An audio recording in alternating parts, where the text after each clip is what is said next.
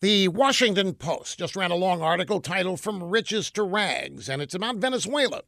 Venezuela used to be one of South America's wealthiest nations, but now is one of the poorest.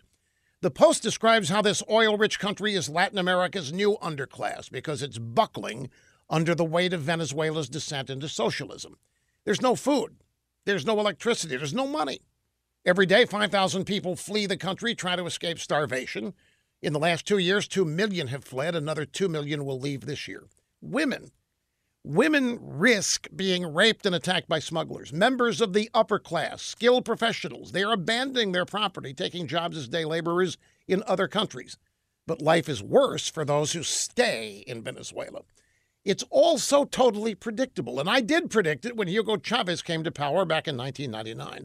But our brilliant liberal elite, including Hollywood stars, praised Chavez and his chosen successor, socialist dictator Nicolas Maduro.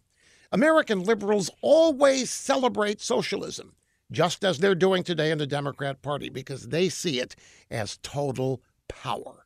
Even though it fails every time it's tried, they still think it hasn't been tried by the right people with the right amount of money.